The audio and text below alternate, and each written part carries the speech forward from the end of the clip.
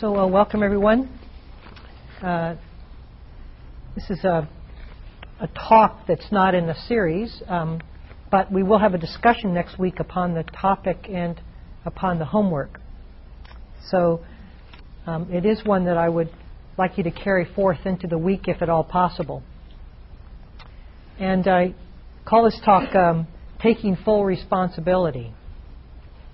It's one of those words that from time to time will catch us, at least they do me, and you begin to suddenly a word resonates dharmically in some way that you sort of can fold the whole dharma into this. And that's what happened with the word responsibility. I just started thinking about it and started working with it. And in fact, I went to the dictionary and looked it up, and I thought it was a interesting definition. It says, involving personal accountability to act without guidance or higher authority. The summation of the Dharma, in fact. Involving personal accountability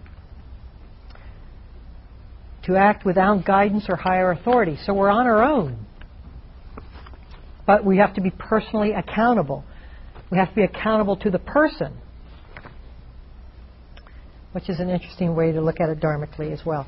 I remember years and years ago I was with Ruth Dennison, who is an elder in the Vipassana tradition. In fact, she has her 80th birthday this year. And she also has a very heavy German accent. And somebody asked her once if she could sum up the Dharma. And she said, darling, she said,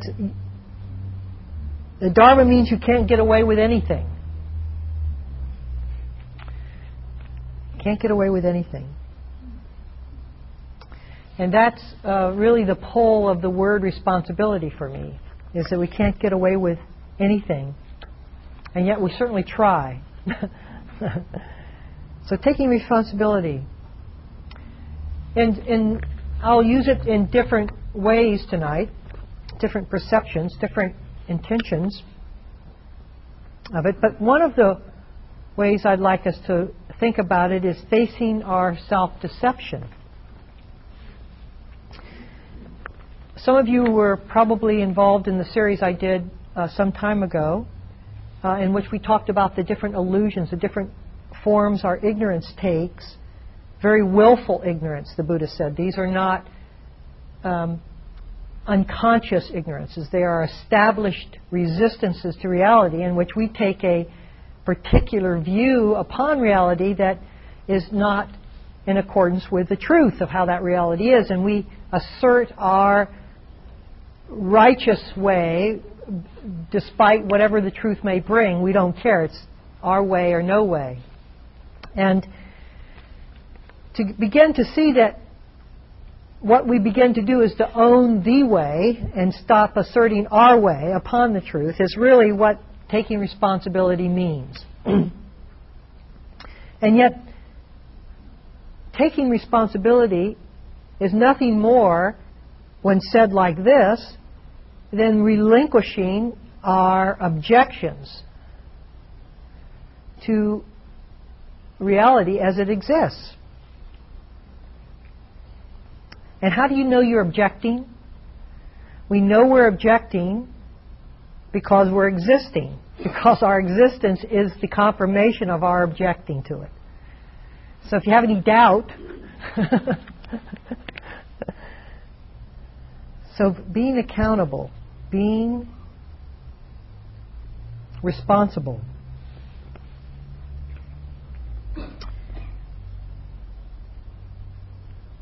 I remember I was a monk for several years, and as a monk, everyone does everything you need is done for you, really. Food is given to you, and your life is bathed in a lot of leisure time, and deliberately, so that supposedly the monk has time to work in an investigative way to look at some of the areas of life that bypass us and bypass most of us. However, when I left being a monk, I found it enormously difficult to start re-engaging, and it sounds a little bit...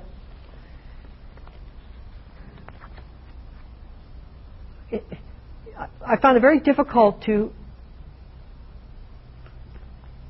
start having to do things for myself.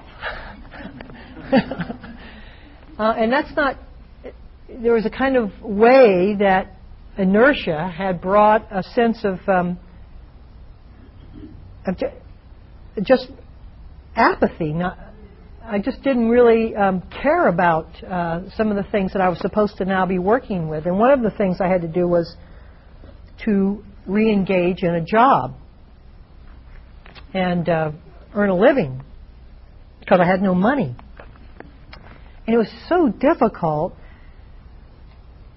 It was like I was giving... It was some of the deepest sense of mourning and grief I had in my whole life was in that transition period when I had to give up the forest, when I had to reassert my actions, reassert my influence, reassert my working in a particular direction when I had for so many years not done that. Essentially 8 years I hadn't done that at all. And I think that what it was a very important aspect of the Dharma unfolding in me, and also my whole deepening of understanding, because what I really had to do was to start being accountable and responsible for myself and not having people just serve me all the time. And it's very difficult to change levels of responsibility. It's much easier, in fact, for most of us to have greater responsibility than to go from greater responsibility to less responsibility. Because with responsibility, we often have a sense of empowerment, of importance, self-importance. And when that responsibility is taken away from us, either through our own actions or others, we feel the loss of that empowerment, we feel the loss of our role, and we feel somehow disoriented and confused from that occurring.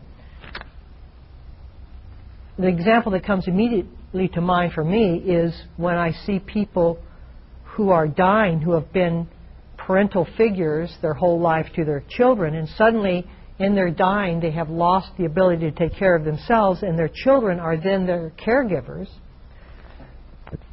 I find that those people often have the most difficult time allowing their children to parent them in the last phases of their own life. Because the role shift, the difference between how they have claimed or laid claim to their work and activities in relationship to other people suddenly shift. And now they're the receiver of those same benefits, and they can't, or often can't, make that adjustment without a great deal of turmoil. But shifting responsibilities occur throughout our life. Certainly as we grow older, we are able to do less than we used to be able to do. And unless we have a real sense of what responsibility means, and not just our ability to accomplish an action, then we're going to find it difficult to age or to have any sense of ourselves whittled away over time. I don't know about you, but responsibility for me has a very parental overtone to it. And it feels like a burden. I have to be responsible. You know, I'm supposed to be responsible. What does that mean? Usually it meant babysitting or something. And the old child syndrome is that the older child is often given that chore, whereas the younger children in a family can have more freedom in not being responsible so quickly. And yet if we know older children, or perhaps many of you are older children in a family, there's a way that maturation has occurred through, and often through, that sense of responsibility early on. And so there's a way that responsibility can mature us and can season us. But many of us are oriented to try to avoid it. And some of us have a fear of it. Am I doing enough? Am I being responsible enough? The sense of enough is, whenever you hear enough in your mind, it probably comes from self-doubt. So if you hear the word, am I doing enough? Am I good enough? Am I enough? Something ... enough. I would look for self-doubt in yourself. And this self-doubting really is the equivocating of being able to take responsibility, to be able to hold myself accountable without guidance or higher authority, said the quote. I once did a retreat with Ajahn Sumedho a number of years ago, and it was at Cloud Mountain, and he's a very revered and elder monk of the Ajahn Chah tradition. In fact, he's in his mid-60s now, I think. He's been a monk since he was 40 years. And who was at the monastery, who was at the retreat with him, were a bunch of people who at one point had either been nuns or had been lay people who had attended the monastery for a number of months or years in different locations throughout the world. And so in front of him, except myself, there were people who were very familiar with the monastic tradition and very tied to that monastic tradition in one way or another. And at the end of the retreat, and we were all lay people except for Ajahn Sumedho, at the end of that retreat, there was a kind of mourning, I felt, that the people in the retreat felt as if they weren't really doing the meditation as deeply and as sincerely as they wished that they would do it or could do it if they were monks or nuns within the monastery. And they felt somehow that being a layperson was remiss or a second-class spiritual journey compared to what they had done previously in the monastery, which was to be more involved and intensely involved in the monastic tradition. And I thought, what a shame here. Here's a group of people who have chosen to be lay people and are giving away their own authority because they have chosen to be lay people and not be in a monastery. And they're straddling the fence with 60% of their weight wishing that they were monks or nuns, and the other 40% begrudging the fact they're lay people, which is something they've chosen, instead of being 100% what they were. And just saying, this is it, this is what I am, this is what I'm doing. And I thought there's a kind of lack of responsibility there. To be accountable, okay, this is what I've chosen, or what circumstances have provided. There's nothing I can do about it now. This is it. This is it. This is the situation in this moment that I am. And if we are just to acknowledge that, if we are just to completely settle with that fact 100%, which is what I mean by being responsible, without the wavering, then whatever we choose would work for us 100%. It's through the commitment, that 100% willingness to commit, that the Dharma works. It's not through the hedging. The hedging is what we all have been doing for most of our life. Well, maybe I'll do a little bit of sitting today. Oh, no, I don't feel like I'll. Maybe I should. Oh, I don't know if I'll do the retreat or the non-residential or the day long, or I don't know if I'll come to Monday. I don't. If we do, fine, do it 100%. But if you don't, fine, do that 100%. And I think the responsibility for me holds that tone of 100% commitment. Because if we're not, it's the breeding ground of self-doubt. It's the breeding ground of doubt. Because we're wavering. Oh, I don't know if I should do this, and I don't, that's the problem. But that's what's driving the ambivalence, That's what's driving the non-commitment. We don't even see that. It would be okay if we saw that 100%. So let me be 100% doubtful. Instead, it's the thing that's kind of, the whining, the whiner. So really what I'm suggesting in our talk tonight in responsibility is this total accountability for ourselves. The problem is that we don't have a lot of center. We don't have a ridgepole that we can tether ourselves to. I was at IMS. This is a true story. I was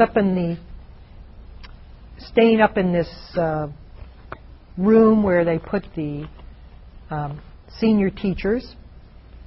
I was sitting there at the desk in this room, and I was the only one in the room.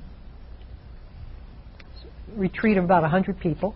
And they have this beautiful picture framed of a Chinese elder, somebody, I don't know, he's in robes. It's just a beautiful picture. And I was sitting there looking at it, admiring it, and it fell off its hook.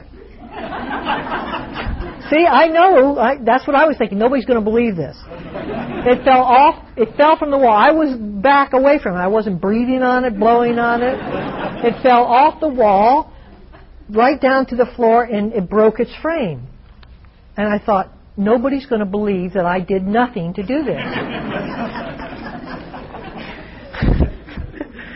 So then I spent an hour trying to come up with some way that people would plausibly understand what happened, just so I could then be accountable to this disaster, when I wasn't accountable at all. It was not my fault.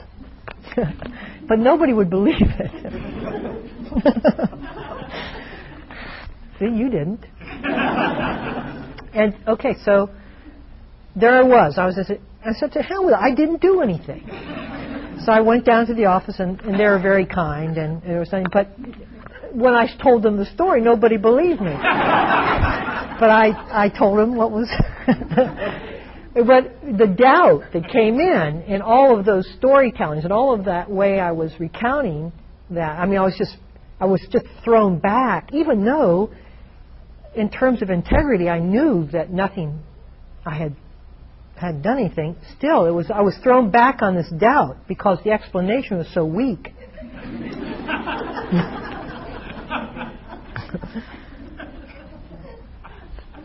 Of course, I'll blame it on somebody. I'll blame it, it was the yogi who cleaned my room, or I don't know what, those thoughts come through when the responsibility, when the ethical quality, the moral quality is wavering. It's like, let me get out of this, because that's what I did when I was young. We were 5 kids, and the way my mother dealt with things was line us up and ask us who did what, and everybody would deny it. And I didn't do it, so I deny it too. And it would end up, my mother not believing any of us because we had all denied it and somebody did it. So I had this guilt just by association, and that has carried itself into my adult world. And it's interesting because if you have had that kind of upbringing where the gray area of your lies have been, then it's going to find its path into your adult expression of responsibility. In fact, however it is that we hold this word responsibility, and whatever our history has been in terms of avoiding it or denying it or doubting it, I can't do this, I'm not up to this task, that's what's going to happen when we're faced with the total commitment of being fully responsible in the Dharma. I'm not up to this, I can't do it. And much of the Dharma is just balancing the weight of that conditioning, just getting over the weight of that conditioning. It's Not a small thing.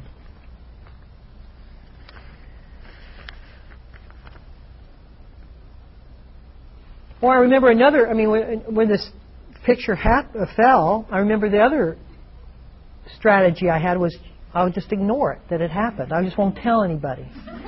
I'll just pretend that I didn't know it happened. It happened when I was out of the room. And so often, don't we? We look away, don't we? We just look away. We know something is off or something isn't quite right.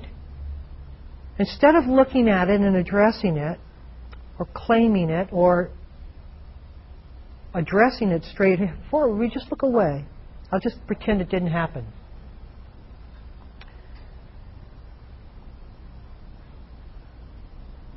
I think that, ethics in SEAL, you can feel the implications of looking away, just of what you don't say.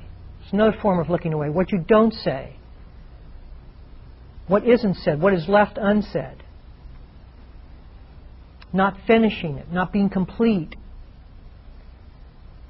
Or passing over someone's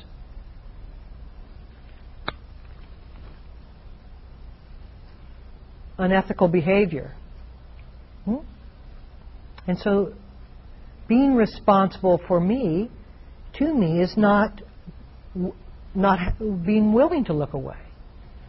Holding myself accountable to what I see, to what I know. In fact, the word responsibility can be summed up by saying doing what you know.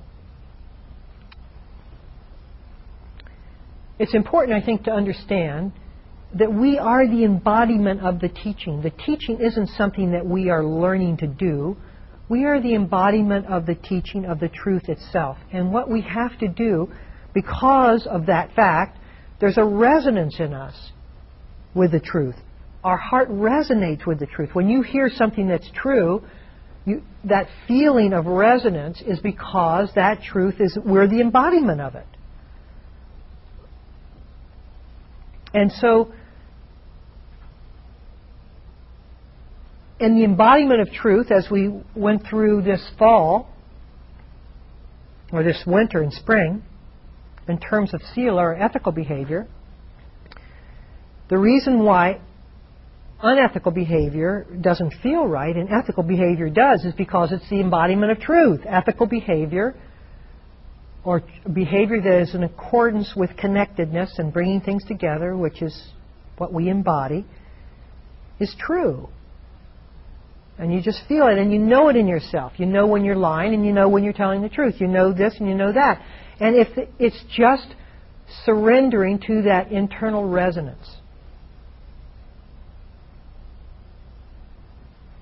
And stop complaining or whining about it, really. Or stop trying to distort it, or stop trying to pretend. And if we find ourselves out of resonance,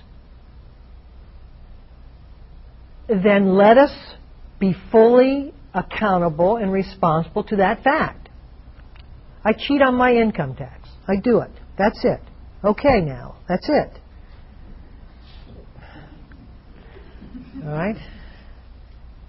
I lie about how much money I got back from... there's every number of things. Okay, if we find ourselves in that awkward predicament where we're doing something that we know is an illegitimate representation of our inward resonance, then if we aren't strong enough, if we're not responsible enough to own to that fact, then let us not rationalize away the message, because we can get very used to doing that. We can get very used to covering over the message of our resonance with rationalization and excuses. This, in fact, is really what we're doing in all of Dharma, is finding our way back to that resonance. But we've lost that resonance through blame, through irresponsibility, through shunting the responsibility to others. And we just face the deception. Okay, facing the deception. All right.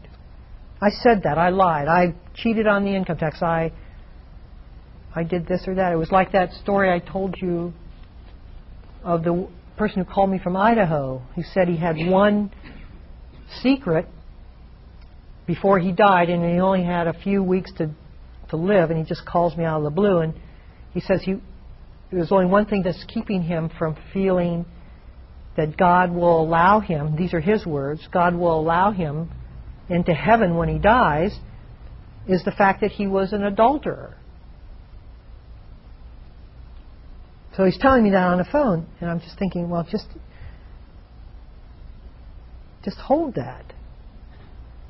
Feel the pain of that and just hold it. I'm not saying this to him because he's not able to hear it, but that's what I would say to us in this room, because we do have a perception of how that obscuration of mind can bring us to more resonance. Okay, so I've committed this act. Now let me just hold that. Let me hold my unforgiveness. Let me hold what I did. Let me hold my guilt. Let me hold all of the ways that I tried to pretend that I didn't do this thing. Let me just hold the fact that I did it. I said it. I created pain. I did whatever I did. Let me just hold that now. Let me just hold it. It doesn't feel good. It feels terrible. That's part of the whiplash of having acted counter to connection. Okay, so that's it. Now I feel it. And when I'm totally committed to feeling that, then the whole thing begins to move again. As long as I'm blaming, as long as I'm shifting or shunting the responsibility away from myself, nothing can move. Everything is frozen. But the whole Dharma is the Dharma of movement. It's the Dharma of change. To get it thawing again, all I have to do is open up to whatever it is that is the problem. Whatever it is the pain, because the pain is what locks it into that frozen, isolated, and obscure state. And our awareness begins to allow that to thaw again. And that's the point of the we look at our lives and we're just honest about them. We're just honest about them. Joseph Goldstein used to say, and I loved him for saying it, he said, if I had a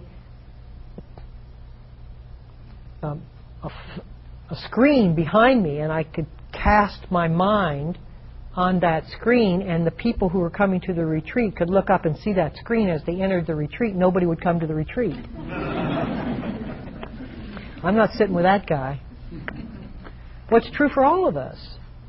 It's true for all of us. And in that sense of humility, responsibility really is a sense of humility. Okay, there's nothing special here in any of us here. There's nothing special. We all have this. It's not about us. It's about that resonance of truth. That's what's special. It is that is the guide. Now, at any time we take a stand upon that, at any time that we cash in our chips and say, okay, now I'm going to have a role of being a teacher in which my specialness, because I've now been able to face myself a little bit, now I'll just cash it all in. We can do that anytime we want. You can do it with your next door neighbor. It's not very fulfilling, because the heart still burns. That's the problem, is it still it's an alive ember. You know, and every time we cash out of that live ember, we dose it with a little bit of water and we smell the smoke of it in the background until we come back in and start fanning the flames again and getting it burning again, and then we're off and running. And so there's never a mistake in practice if we're willing to own the mistake. In fact, people have talked about taking a step and then falling flat on their face, and standing back up, taking another step or two, and then falling flat on our face. And at that rate, you progress at the rate of one step and one body length.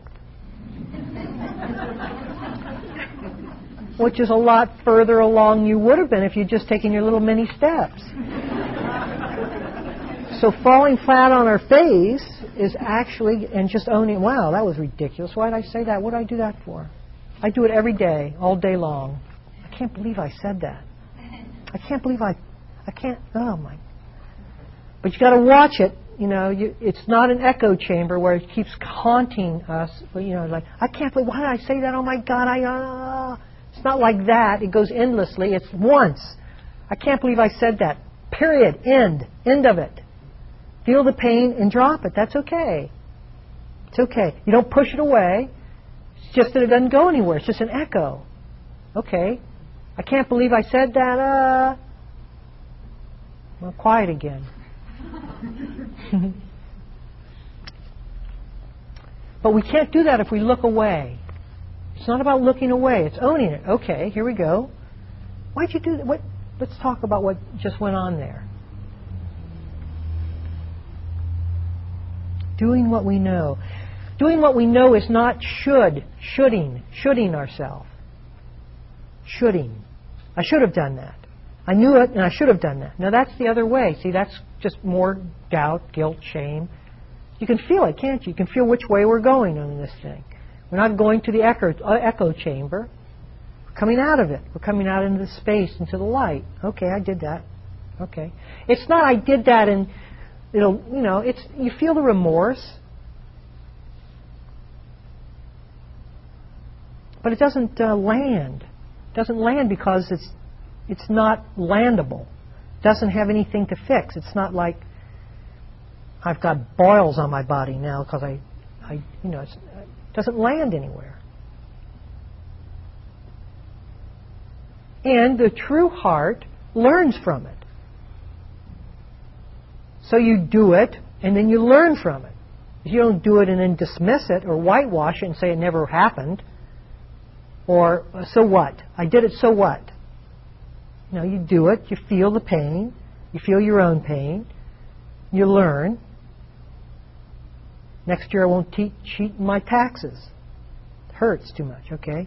Next year won't, whatever. Okay, so.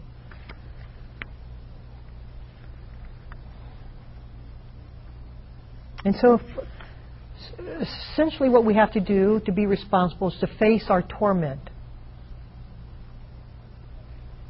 It always comes down to that. Facing our torment. But, you know, many of us take responsibility for the wrong things. I mean, we have to know what we can control and what we can't, the influence, the limit of our influence. And we'll be sitting and we'll have a terrible sitting where our mind just has not been able to find the breath, and we get up and we take responsibility. Well, what's the matter with me? What's going on? That's the wrong thing. Or the mood I'm in. It's the wrong thing. It's like the weather. It's why you can't own it. So part of taking responsibility is seeing the limits of our influence, the limits of our control, and allowing whatever is there to be there without the sense of this being I, me, or mine. So the limit of our influence. I mean, we torture ourselves with the moods we're in and how we hold ourselves in such disrepute because of the attitudes we carry. It's not, the attitude means nothing. The awareness of those states of mind mean everything. Those attitudes will drive the body. Your job is the awareness of them. The awareness of them is only responsibility we have, and therefore one of the greatest responsibilities we have in Dharma practice is to remember.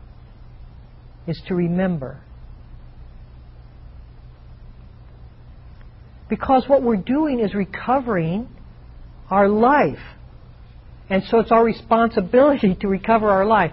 No higher authority or guidance will come about taking responsibility for our aliveness. No one can do that. The Buddha did it for himself. He didn't do it for me. I have to do it for myself, and you have to do it for yourself. So taking responsibility in that sense is remembering. Remembering. And the more you remember, the more you condition remembering into your life. The more you exert the muscle of remembering, the more in the future you will remember.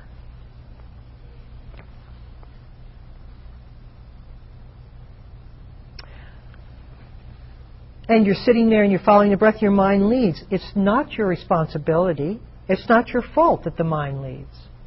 The mind leaves on its own. Did you ask it to leave? You say, I think I'll think. Well, maybe you did, which is your responsibility, but most of us don't. We try to stay on the breath, and then it's just not there anymore. And this will happen, I don't care how many years you practice. So if you think you're going to come to a point when your mind's never going to leave your breath, well, so what? So you have a mind that never leaves your breath.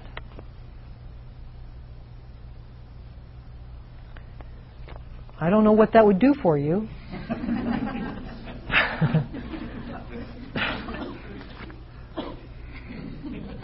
But we take it on as a task. It's like, this is what it's meant to do. This is what I'm meant to do. This is what the practice does. That's not what the practice does.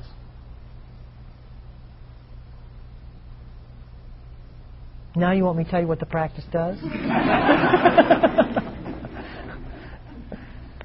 The practice is about understanding how the mind operates. Oh, I see, I can't leave the breath. It's not that it's supposed to always be on the breath in order for it to be good practice, but that we learn about the nature of the mind through watching it leave the breath, as well as how we bring it back and as how it moves. So now we're getting into the more subtle aspects of taking responsibility. Ultimately, taking responsibility means not moving from anything. Now, Joseph talked about non-clinging, and I appreciated that a lot, non-clinging. And afterwards I said, you say non-clinging. What I usually use is stillness. I use the concepts of stillness. And I found a passage in which the Buddha used both clinging and stillness, and I want to read that to you, because it brings those two together. And many people have asked me since Joseph's talk, how come I don't speak about non-clinging? I speak about non-clinging every time I say stillness or non-movement. So just listen to this. You see, different teachers, different styles, different points of emphasis. That's why I like to bring other teachers through the area, so that you can hear other aspects of the Dharma, other ways of listening to it, not so that it will confuse you about what I'm saying. So just listen to, this is a Buddhist quote. For one who clings, motion exists. But for one who clings not, there is no motion. Where no motion is, there is stillness. Where stillness is, there is no craving. Where no craving is, there is neither coming nor going. Where neither coming nor going is, there is neither arising nor passing away. Where neither arising nor passing away is, there is neither this world, nor a world beyond, nor a state between. This verily is the end of suffering.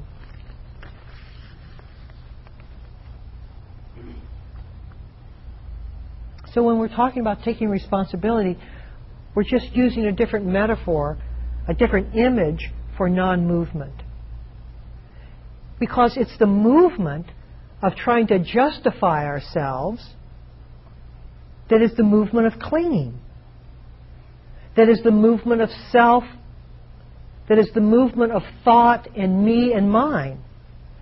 With there's no justification, there's no movement. When I'm not trying to wiggle my way out of it, when I'm not trying to blame or to point fingers, when I just own what I've done, not try to alter the fact, then there's no movement. And there's no sense of becoming. When I justify, I am trying to justify my actions, get out of my actions, blame it on something.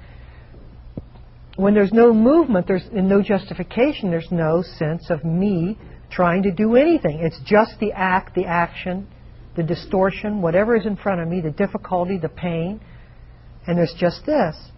Then there's no clinging.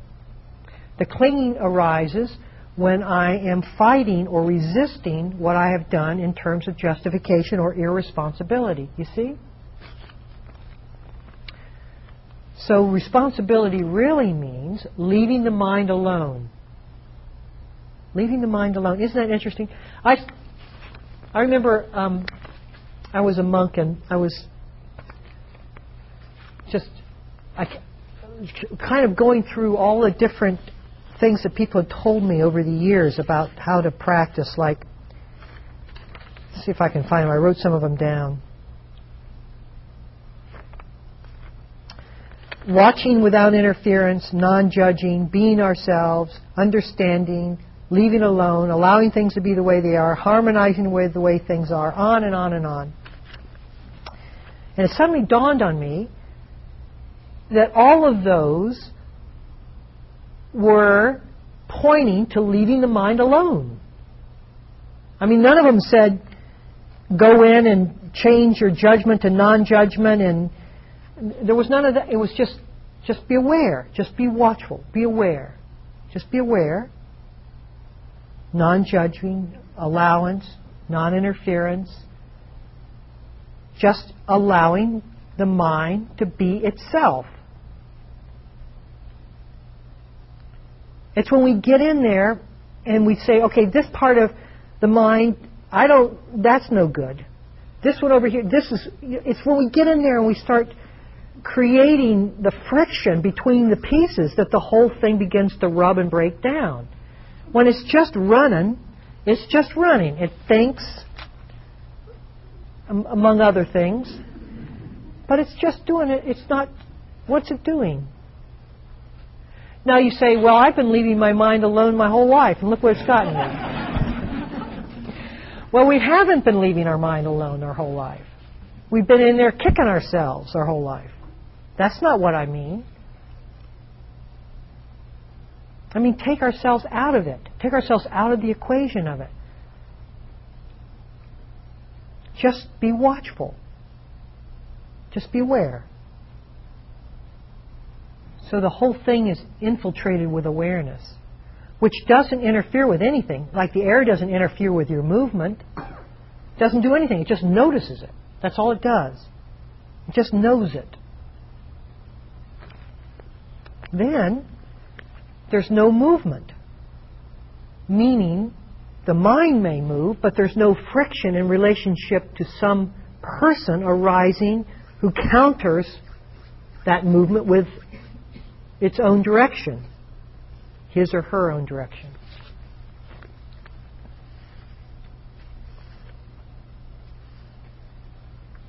And so the whole of the Dharma unfolds around that word responsibility.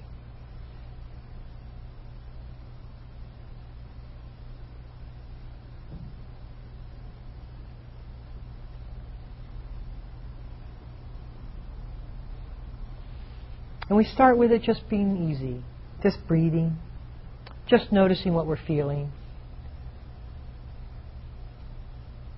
And all of the skillful means that we try to apply are just ways for us to come out of this entrapment that we seem to feel being encased in the mind so that we can leave it alone. And we bring you multiple array of skillful means, but really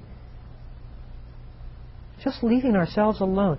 Not to be unskillful in action, because unskillfulness and unethical and immoral behavior arises when we don't leave ourselves alone. That's the point. Wholeness comes forth when we leave ourselves alone, and total responsibility. Which means what? We're not looking away from what's occurring. It's just this and nothing else.